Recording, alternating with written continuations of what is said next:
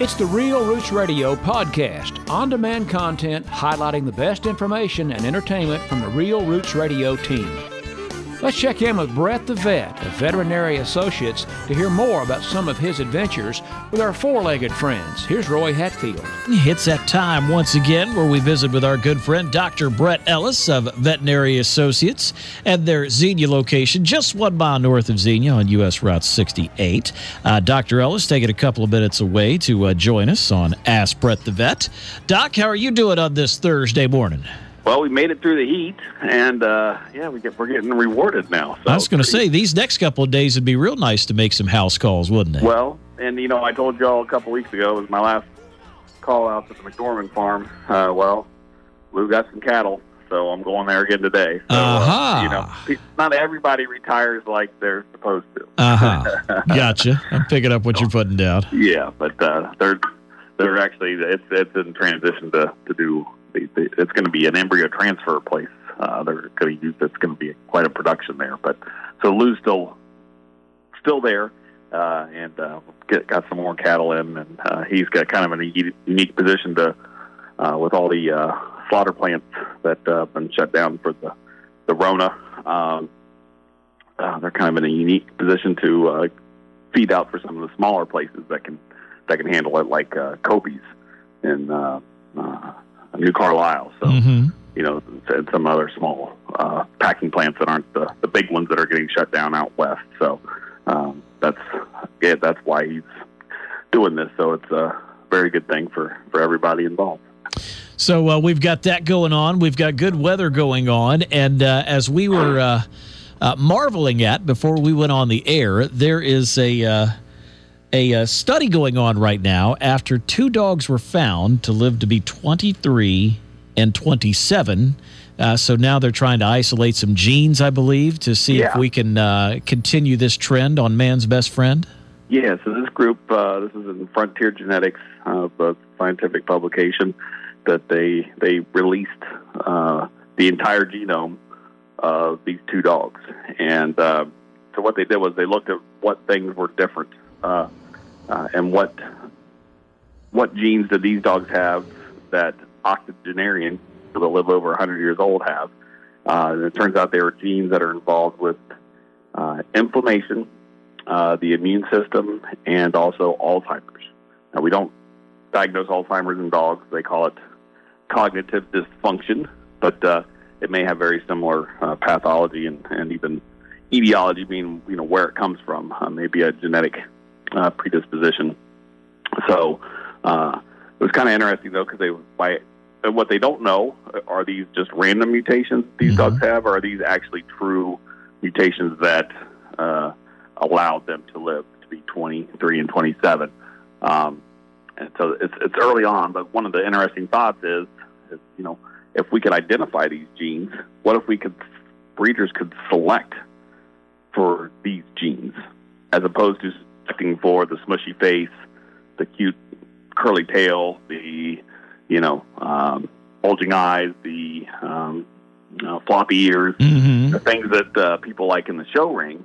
If breeders could actually select genetically for longevity, and then what impact that would have on people that could live with their dog instead of, on average, 10, 12 years. If we could get 20 years, that would be pretty amazing if you could do that more often, and be a whole new interest in senior veterinary medicine and caring for those guys. Do they really need vaccines when they're 15 years old? Things like that will be interesting, and what those do to your. Do you have to have that kind of genome for you to be able to tolerate those things and survive and thrive from different insults? Now, these 2 dogs also lived in the country and had very active lives during their time. So it's not just the genes. There's also the environment that's going to be involved with the longevity of these. But I thought it was pretty interesting to be able to think about selecting for, because every time, not every time, but when we say goodbye to a beloved pet, you often hear the question is why don't they live longer? And that is a tough question to answer, and it would be nice to be thankful that they do live as long as they do. So it'll be cool. Yeah, that's interesting stuff, and especially that you mentioned that they were, country dogs, for lack of a better word, so they were out running a lot. Because normally, it seems like the little kick-it dogs are the ones that live the longest. Exactly. Yeah, it's usually I think I've seen a dog that was 19 going on 20, or was already 20. But those are typically your toy poodles that make it that far. So yeah, these were bigger dogs, and that and we did talk about the old gray muzzle tour, the veterinarian that studied 100 15-year-old Rottweilers, which Rottweilers definitely don't live to be 15 very often. No, but this researcher, he's a veterinarian. He used to be a surgeon, and he got into he's in the aging council on aging now. He's a big time researcher, and I saw him speak at a conference once. And so what he found about these Rottweilers is that what they all had in common was that they had their mean age of neutering was 3 years old. So that doesn't mean they were all neutered at 3. It just means on average, or you measured, the mean was 3. So probably not doing the neutering at 6 months could help lead to longevity in some of these bigger dogs. They did not have phobias of fireworks or thunderstorms. That was another common thing. And they did not, or they were active every day. So those were the 3 big things that led to longevity in those giant breed dogs. So interesting. We'll be able to put this stuff together, and hopefully we'll all benefit from it someday. I was going to say, we would definitely benefit, and the world would be a better place if dogs lived a lot longer than they do now.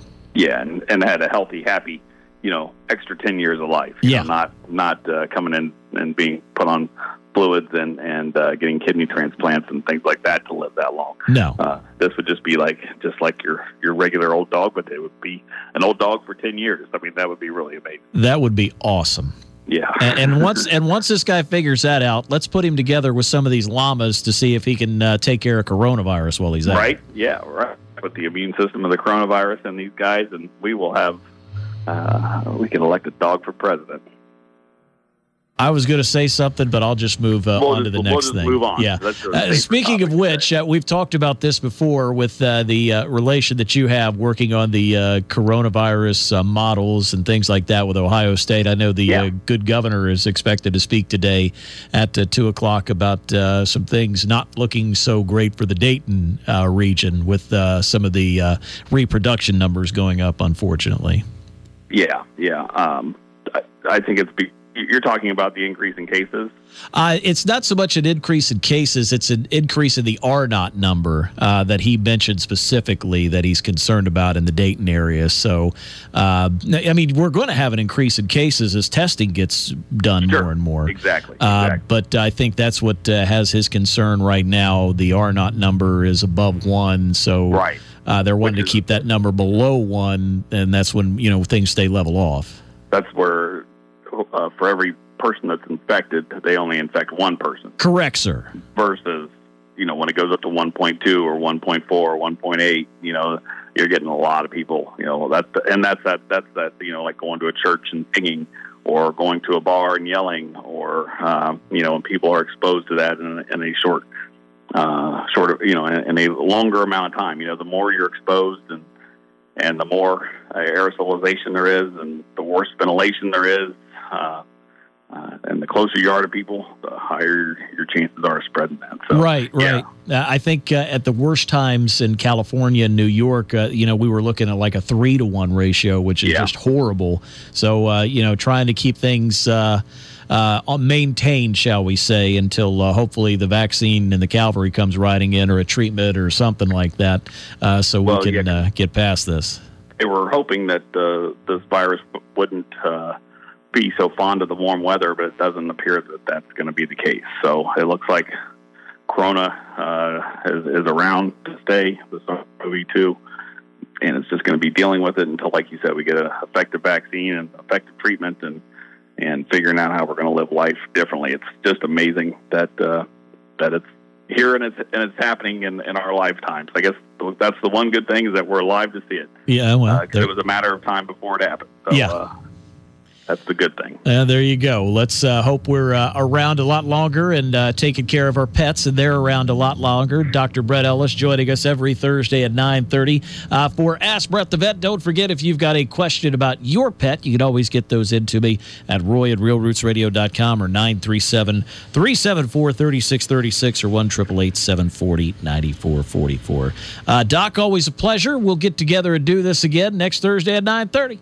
Well, I sure look forward to it, and get out there with your dogs and cats and enjoy this beautiful weather we're going to have. So this is what it adds to your longevity, is days like this. As we always say, treats are nice, and we know they like those, but they like that exercise even more. Yeah, and time with us. So, right. But you guys take care, and I look forward to speaking with you next week. All right, take care, brother.